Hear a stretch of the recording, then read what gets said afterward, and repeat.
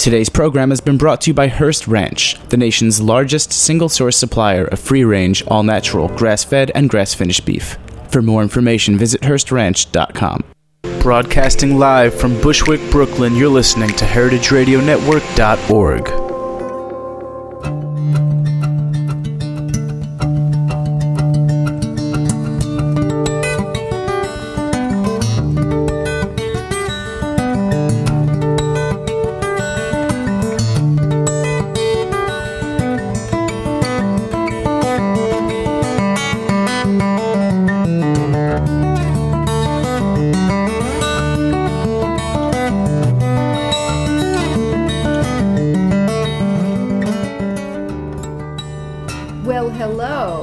This is Chef's Story on HeritageRadioNetwork.org, and I'm Dorothy Cann Hamilton, the CEO and founder of the International Culinary Center, where we're sitting today.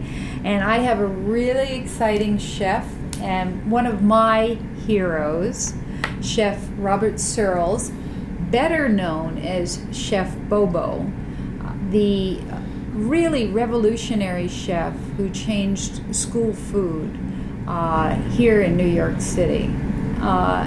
Chef Bobo works at the Calhoun School, but he's probably better known because of his background as a New Orleans fantastic chef. He's written books on children's food, but the most important accolade I think he's received that I know of is that Dr. Marion Nessel from NYU thinks he has the best school food program in America, and we're going to be talking about that today. But Bobo, welcome. Welcome. I get such a kick out of you introducing me as Robert Searles. You know why? I'm probably the only one who knows you with that name. Because we go back to the interview at Calhoun, and when you introduced me there, you introduced me. I want you to know Chef Bobo, but I also just learned his real name, and I'll introduce you as that name too. So it's good. Both names are good. I really love Chef Bobo. All right. Well, Chef Bobo has a really interesting past. As I said, he's a native in New Orleans, and he went to University of Mississippi, Ole Miss in Oxford, and he's got some stories. But he's had quite a life working with Air France. But one of the big ones was he came to FCI. He's one of our grads, but he was private chefing too to none other than Derek Jeter. So let's get right into it, Bobo. You're born in New Orleans. Born in New Orleans. How long were you there? Were you raised there your whole? I was there. We moved to Texas for a while, and then we went back to New Orleans, and then. Why don't you have a Southern accent? Oh, I do. You'll hear it. It's coming out? It will. Now that you mention it, it'll become very Southern. I try to hide it much of the time. Okay. But at 18, I went to college, all the way north to Ole Miss. And after graduating, I realized in the South, if you want a career, it's either got to be in tourism or food. And back in those days, there wasn't really a career in food. And I didn't want to go into tourism, so I moved to New York. And I got involved in human resources. Wait, what did you study at Ole Miss? Not tourism. Communications. Oh, communications. Right. And I had a second major in zoology, so I guess you could say I could talk to the animals. What better city to live in than in New York? Oh, wait. Now, I've got to tell you this joke because you're from New Orleans. Right. Do you know how you're in a Cajun zoo? How? Because next to the Latin name, they give you the recipe. That is so true. That is so true. Okay. So you moved to New York. Yes. And what were you looking to do? I was looking to, I wanted to be an actor. But I also learned that you have to pay rent in New York. Mm-hmm. So I got a job with Alexander's Department Stores in the corporate training department. And I worked for a woman there who became my very best friend. Her name is Jody Morrow. And while we were working together, she met her soon-to-be husband, Cousin Brucey. Cousin Brucey, New York radio legend. New York radio legend. Yeah. Yes. So we worked together for 2 years. Then I went to Doubleday Bookshops as an assistant general manager for their chain all across the United States. And I left there after about 3 years over some little problems with the direction the company was headed in.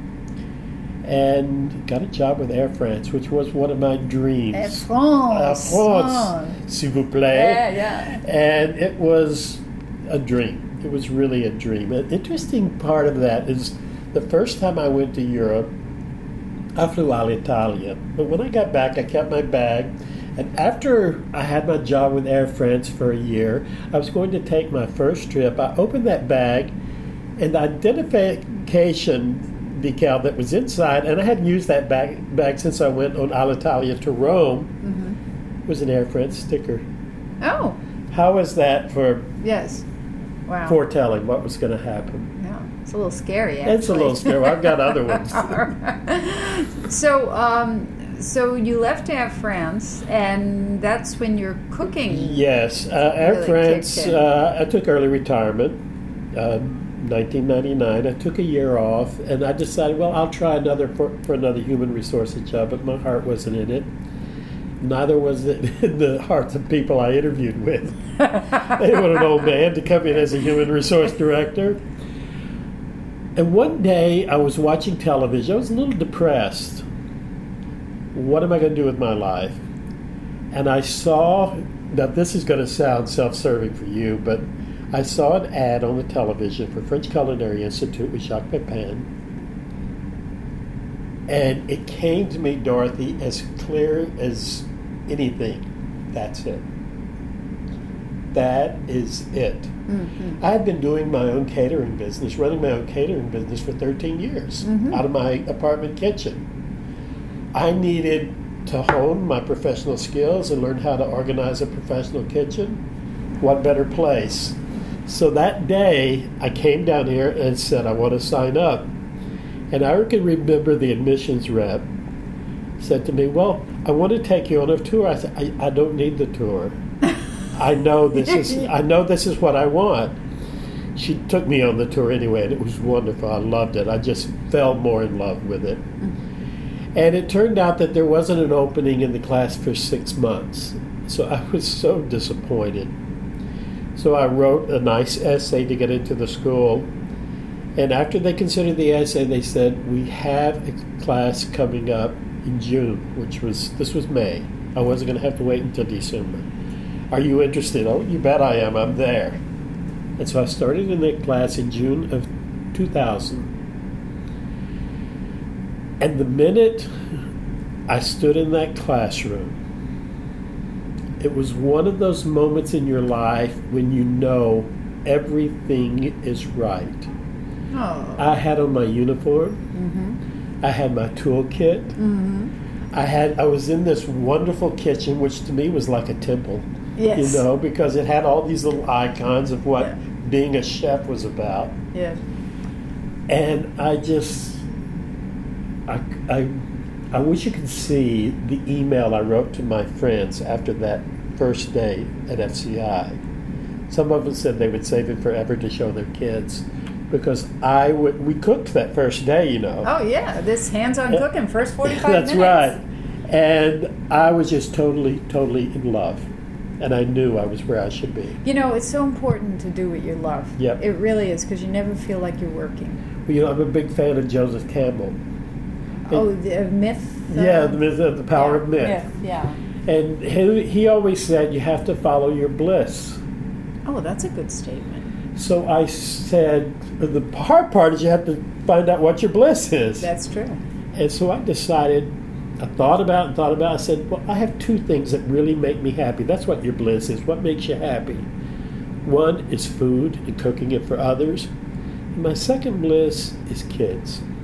Well, that's what, I almost lost my job here because of that. Because, before we get to the kid part, right. You left school, and where did you go to work? After I finished here, Yeah. well, about 6 weeks before I graduated, Sue Lafreri came to me. She said, would you be interested in staying on as an assistant chef instructor? I said, oh my goodness, this being in the right place is going a little too far.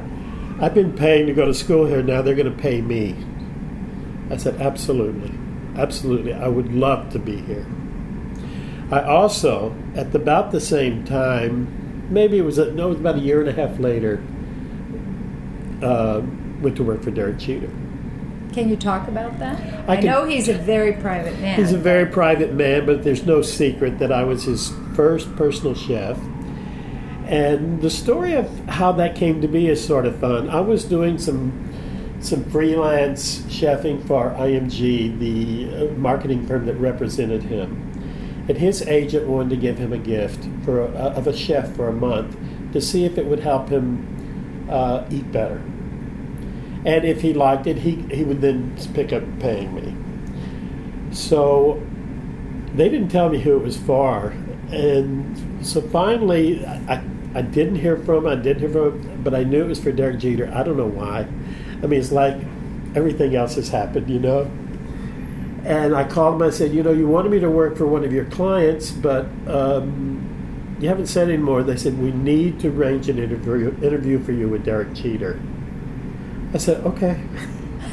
So I went to his apartment, 88th floor of the Trump building over on the east side, and we hit it off so nicely. He was so much fun, and I put him at ease, he put me at ease, and we just had a great talk. And we talked to him about what he likes to eat, and he said, well, I like chicken.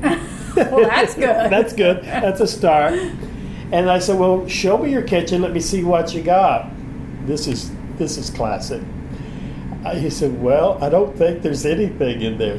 So we get up and we go to this beautiful kitchen overlooking the Chrysler Building and the Empire State Building and the East River.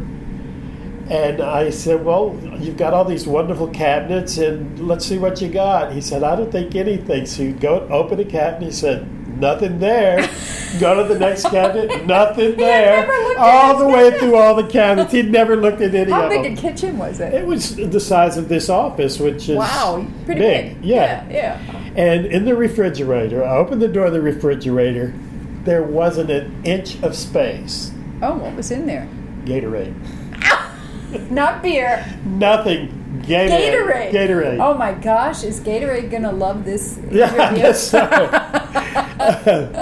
But we hit it off, and then for 2 years I worked for him as his personal chef. Now, was it true that he couldn't go to a restaurant after a game? Yeah, well, I think that's probably still the case. He's so recognizable and so loved. Yeah, so loved. Yeah, that when he goes anywhere, people are all over him. So the opportunity of being able to come home to food was very important. But where was he eating before Bobo? Well, this is probably the part I shouldn't tell. He would go through drive-thrus and pick up food and take it to... Like drive-through McDonald's? Yes, that type of place. The poor guy. Because that way he wouldn't be recognized, or if it was, he could control it and take his food to the... back Yankee to the Stadium apartment. to the apartment, yeah. Oh, that's sad. All right, well, we're going to take a break here. Okay. And when we come back, we're going to visit really the most important part of your cooking career, what you're doing now. This is Chef's Story, and we're on heritageradionetwork.org. We'll be right back.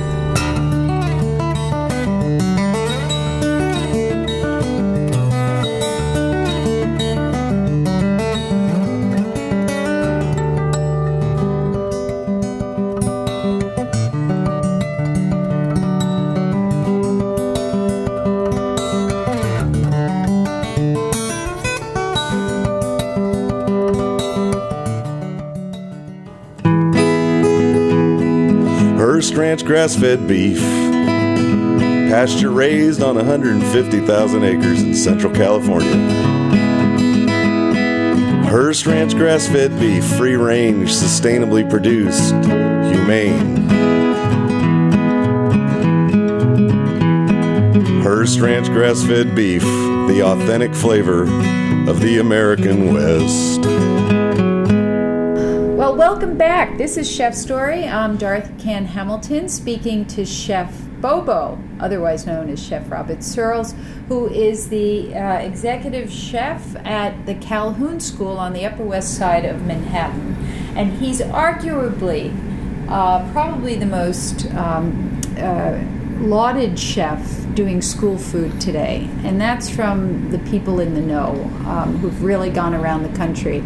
And Bobo, we were talking about your early years. You studied here, and you were an assistant instructor, and in fact you did family food, right, where we feed everybody, all the students, all the staff. It's 500, 600 people a day, and you made the best family food in the history of the school, and your mac and cheese was legendary. And then my daughter went to Calhoun, and the Parents Association wanted to change the cafeteria food, and I came back to the school and said to Chef Alain, who's the head chef, do you think we have a chef who could help us with the school food? And he goes, Bobo wants to work with children, Bobo. And so you became the chef, and everyone here has since held it against me that I took you away. But tell us about your passion. Well, let me just tell you how grateful I am to Chef Alain Sayat. At the end of my first 6 weeks of FCI, he calls all the students in and said, what do you want to do when you grow up? And I said, what I really want to do is become involved in changing the way kids eat, because I'm really worried about kids. 2 years later, he remembered that. And that's when he told you Bobo. Yes. And so he called me into his office. He said, you remember your dream that you told me about? I said, yes. He said, what is it? What it is?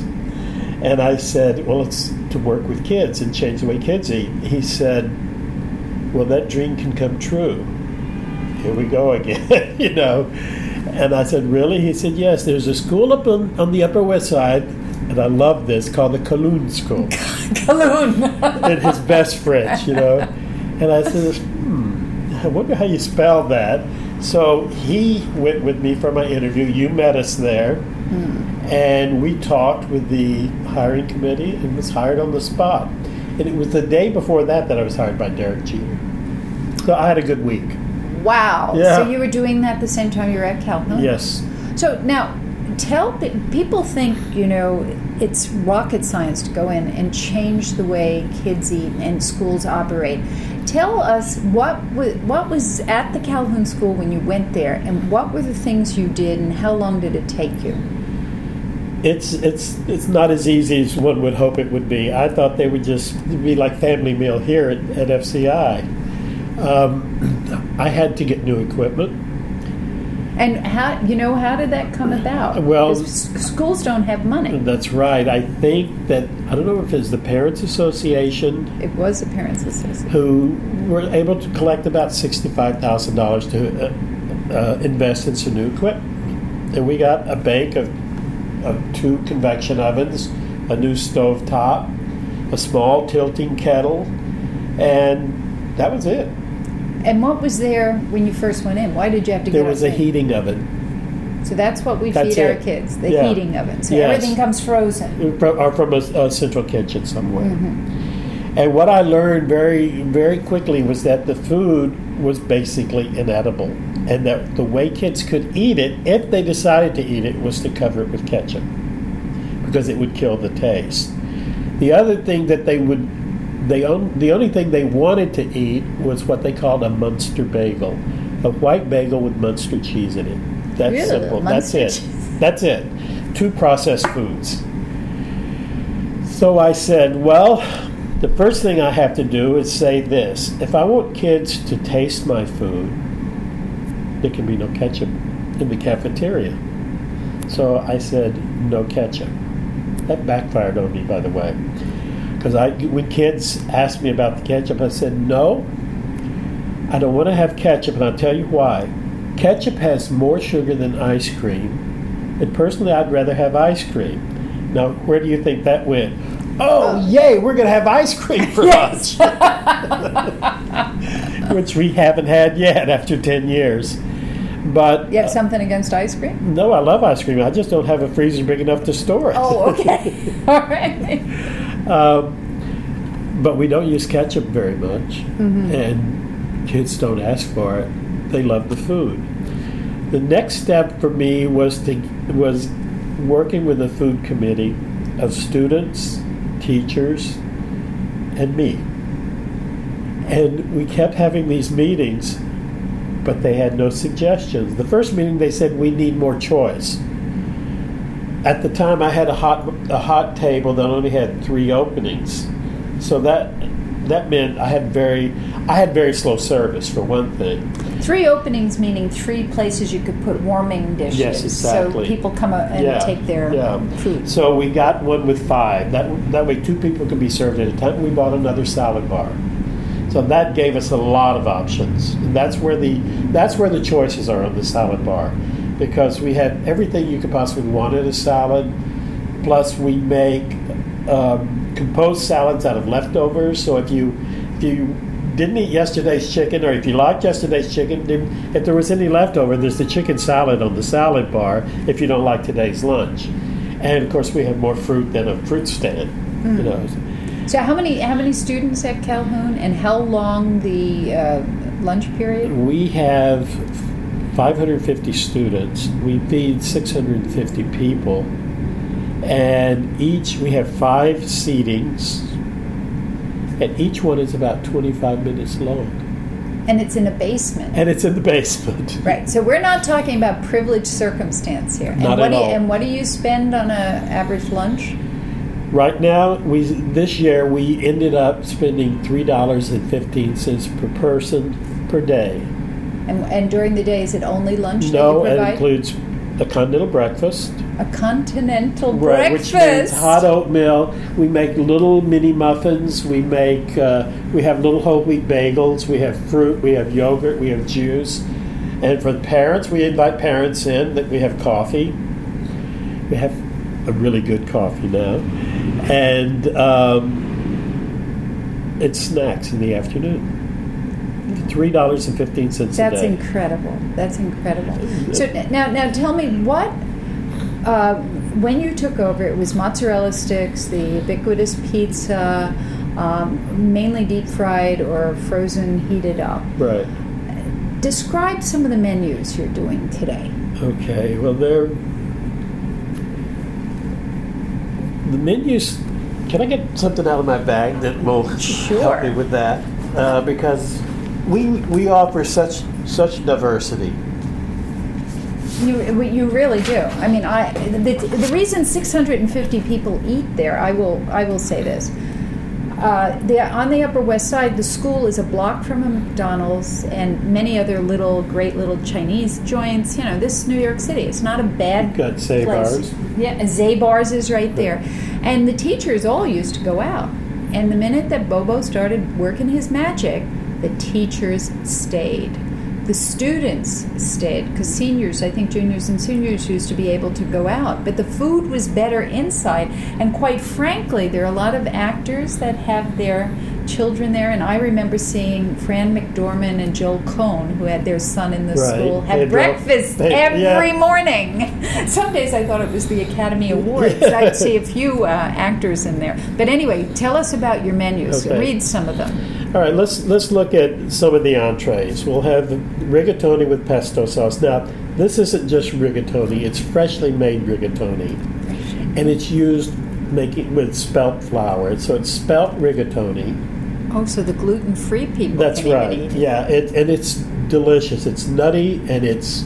Recently, I had to serve white pasta because I didn't call in time for the spelt from our supplier. And kids ask me, what happened to the good pasta? All right? Right. And they were talking about the spelt pasta, or what some people would think of as a whole wheat type of pasta. And of course, from my part of the country, Cajun catfish. This is one of the favorite things on the menu. The Cajun catfish is marinated in buttermilk. We put panko crumbs on it that have been seasoned with thyme and oregano and 3 different kinds of peppers and dry mustard. And we roast it in the oven. It becomes very crisp, almost like fried fish. And we serve it with a little remoulade sauce and lemon, and it's so good. And kids love it. Oh, my God. Absolutely. It's one of the favorite things we do. And chicken etouffee, that's New Orleans. Chicken etouffee. Oh my gosh, this really has gotten right. We have our moments. Can the students pronounce it? Yes, and we see. This is all part. You know, the reason a lot of schools don't improve their school food is they say it's 30 minutes. It doesn't matter. There's no learning. And this is where we prove those people wrong. There's a lot of learning. They learn what an Indian kid will eat at lunchtime because we're having it too. They're learning the racial influences on food from various parts of the country because we eat that food and I tell them where it came from. And so there's a lot of learning. They're learning how much is enough by portion control. Now, do you portion control Yes, for the we kids? do. Absolutely. The only thing we don't portion control is the salad bar, the fruit, and on any given day, maybe the vegetable. Because kids love vegetables, and I'm... Wait, kids love vegetables? Kids love vegetables. I'm here what to kind tell of you. Tell me what All right, I'm vegetables going to tell you the they're favorite loving. ones. Roasted green beans, roasted broccoli, asparagus, zucchini, and cauliflower. Cauliflower. Brussels sprouts. The kids love them. All right, tell Love us. them. They'll come back for seconds and thirds and fourths if we let How them. do you do your Brussels sprouts? Okay, we cut them in half. It's really hard. It's really hard. We cut them in half. We toss them in olive oil, sprinkle them with a little salt and pepper, and put them in a hot oven until they turn brown. Because they're caramelized. They're caramelized, and that's the natural sugar, so they're Yeah. sweet. Yes. And we take them out, and that's all there is to it. There's no pixie dust on that. Oh. So We do the same thing with broccoli. We do the same thing with asparagus, cauliflower, any vegetable that you could cook like that. you make a lot of stuff from scratch. How Everything. Many, everything. So how many people in your kitchen? I have 6 other chefs besides myself. I have a salad bar prep lady, Rosa. You remember Rosa? Rosa, yeah. And I have a pot washer. Okay, so there's 8 of you. There's 8 of us. 9 of us. Right. And then we're going to get into how you're proselytizing and changing America because these people don't stay; they go out. So tell me, what were your biggest challenges in affecting these menus? I mean, the kids are. This is 10 years into it now. So tell us what were your challenges? The challenges were parents who were afraid their kids wouldn't eat the food before they had the chance to eat it. Really? Yeah. There was one parent who came down when her son was in the 2nd grade and he wasn't eating, and she said to me, "You have to give me a bagel. My son isn't eating." I said, "But I don't have any bagels because I don't serve bagels at lunch." And she said, "You have to give me one." I said, "I don't have any." I did have them, but I was lying. She said, "Well, I would just start sending a bagel in his lunch every day." I said, "That's your priority, but I don't recommend it." That kind of thing I've had to deal with a lot. If they'll just let the kid be, if they'll understand that the way kids eat is their last little vestige of control over their parents. You know, after the age 3, the kids are afraid of new things. They have a neophobia. And so they don't want, that's when the no starts. No, no, no. But when they get to Calhoun in the 2nd grade and they see their peers eating it, they just might try it and they're probably going to like it. How do you get the peers eating Brussels sprouts at school if they're not going to eat it at home? Okay, one very important thing we do, our chefs not only cook the food, they serve it. Ah. All right, so they can encourage kids. They can say, "Please try it. I cooked it." You know, because they love our chefs. They all fall in love with the chefs. And so there's something magic about that white jacket that we take out there, and we talk to the kids, and we try to get them to eat. If I go out onto the floor and say, "Why aren't you eating this?" they'll say, "Well, I forgot to get it." I'll say, "Well, let's go get you some," and they'll eat it. So it's just a matter of taking interest in what they're eating and encouraging them to eat it. Okay, we're going to have to take a little break here, but we're definitely coming back. There's a lot of benefits that are hidden in your magic. So you're listening to Chef's Story on radio, heritageradionetwork.org. We'll be right back.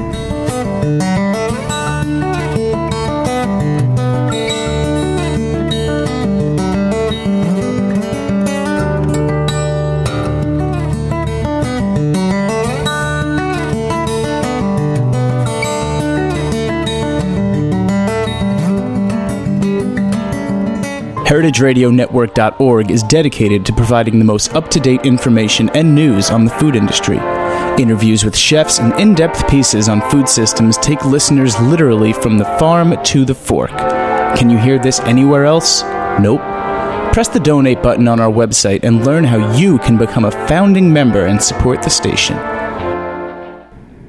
Welcome back. It's Chef's Story with Dorothy Cann Hamilton speaking to Chef Bobo of the Calhoun School in New York City, and he is a magician. He gets grades 2 through 12, not only eating, but Bobo, after 10 years of working your magic at Calhoun, I understand that the seniors last year dedicated the high school yearbook to you and the kitchen staff. Can you tell us about that? Oh, that was the biggest surprise in the world and one of the most touching moments of my life. You know what that means? It means thank you. It means we really appreciate that you've done this, that we love you for it. It's what they say, we love you for doing this. And what did you do for them?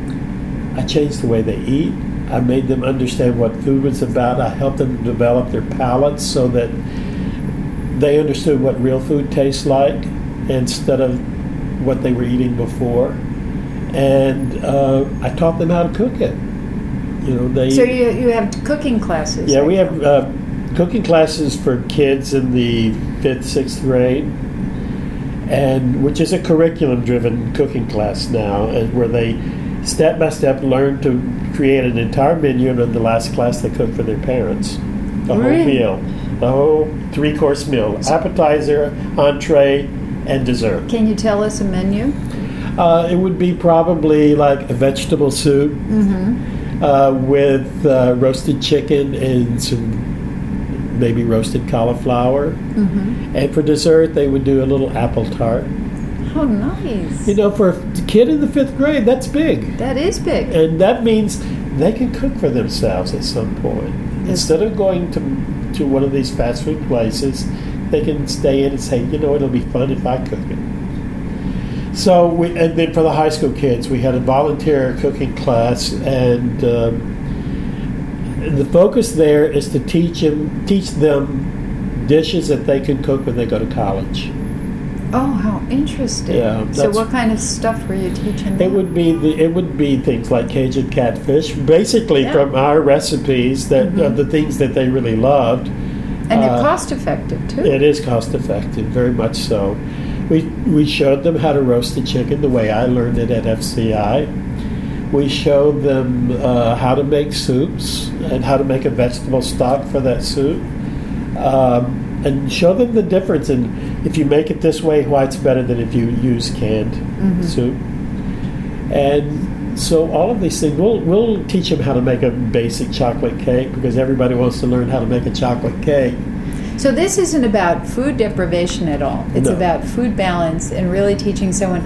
I think one of the biggest surprises, because Olivia was still in school, when you're in the first... in your first year there. In fact, she was there for a long time while you were there. The head of the middle school came to me sort of 6 months after you were there, saying it was the first time she saw 13-year-old girls eat because they're either watching their weight or stuffing themselves. It got, who knows what kind of eating disorders there were. And she said they were afraid to eat, but they know with your food they're not afraid to eat. Right. And it's not going to make them fat. Right. And teachers came up and said the kids are alert after lunch. Right. They're not on this sugar high or sleeping. And best of all, parents came up and said, when I used to pick up, my kid at school, the first thing they wanted to do was go get something to eat because they were starving because they had the mozzarella stick or, the empty calories at lunch. And nothing. And they would throw off, by 5 o'clock or 6 when you wanted to give them supper, they weren't hungry. Right. And it threw off the homework schedule and everything. And you revolutionized the kitchen there. And all of you brought joy and some sanity to all these people. So did you know that was going to happen? Well, I knew with the sense that, Calhoun has a great sense of community. And I knew with that sense of community we were going to create joy, because you go to anybody's home, and where is the happiest place to be? The kitchen. In the kitchen. So people hang out in our kitchen, and we love it. If kids want to come spend an hour helping us cook, absolutely, we're happy to have it. Do you remember Bobby Aronson? Sure. Bobby Aronson this year had to do a 6-week internship. He did it with us in the kitchen. He was fabulous. You're going to see him here one day, I promise you that. Yeah. Really? He was amazing. He was focused. He was committed. He was just great. So you take the food out of the kitchen too, don't you? Get involved with the curriculum at Calhoun? Absolutely. We've always talked to teachers and said, look, if you have something that we can demonstrate in your classroom about food, for instance, in the lower school Spanish class one time, we talked about chocolate being used for food that's not candy or cake or cookies. We made mole sauce for them. Of course, we tried to create it on a day when, close to a day when we're having mole sauce in our food online. And when they come to the line, everybody wants it because they've had it. They tried it in that atmosphere where there's no pressure. Up in the classroom. Up in the classroom. We did the same thing with quinoa for the 5th graders. I took quinoa up and showed them the raw quinoa, the dried. And I showed them how we cooked it, and I showed them something that was cooked, and was able to show them that if you looked into each little seed, because it's a seed, not a grain, you can see the stigma in it that's going to bloom someday to be a quinoa plant. And they were so fascinated by that. Quinoa now is one of our favorite things on the menu. Really? Yeah, can you believe that? And so we go to the classroom to talk about food. I did a nutrition class this year for 6th graders, and 3 of them for 3 different units. And we talked about My Plate and the Healthy Plate and how we use it to plan our menus.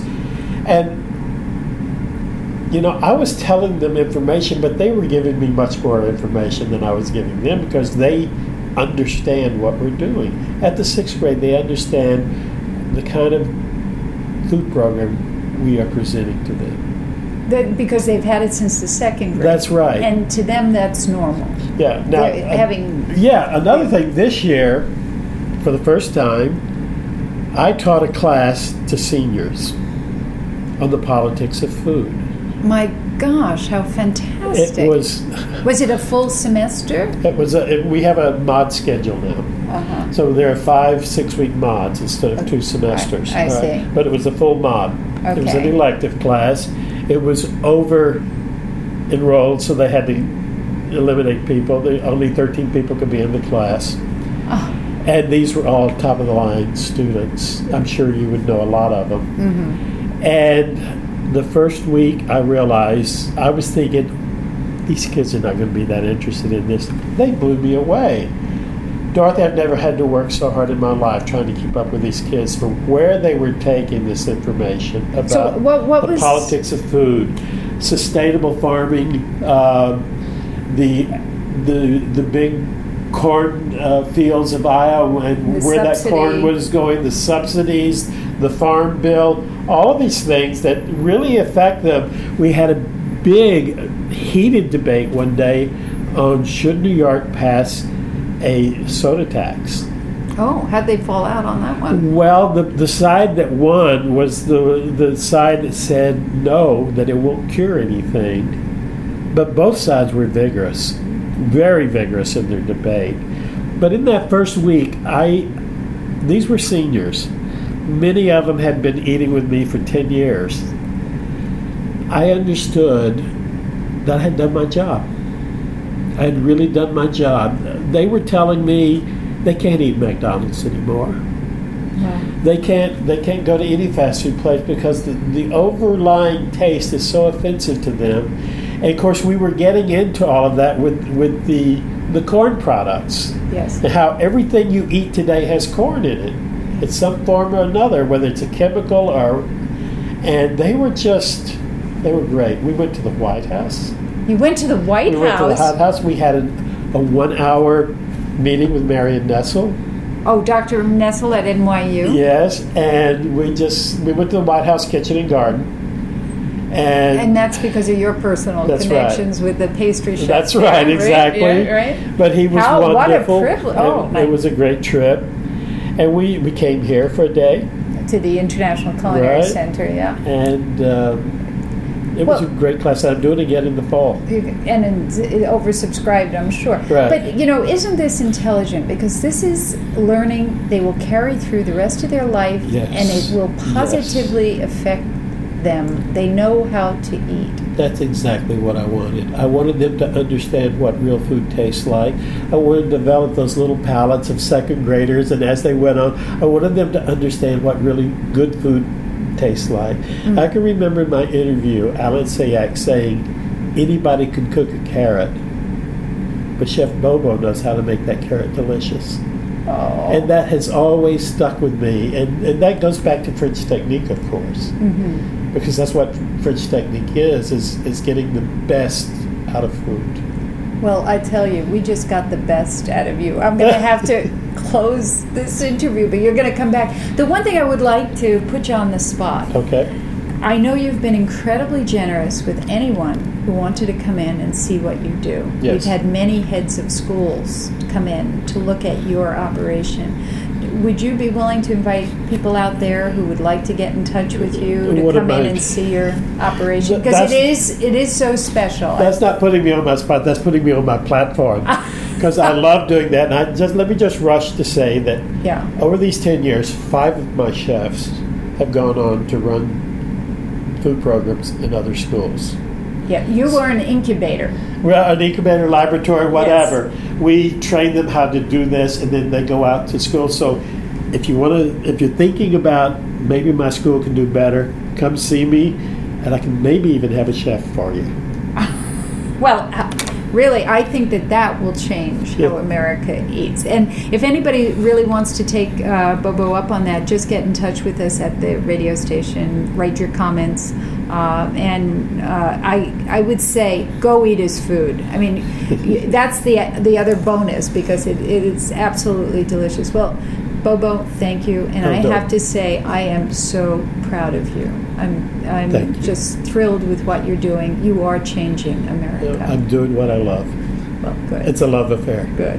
Well, thank you. We're going to close down now, and I just want to thank our producer, Jack Inslee, and our assistant producers, a couple of students here, Heidi Tickle and Joe Sevier, and we'll see you next week.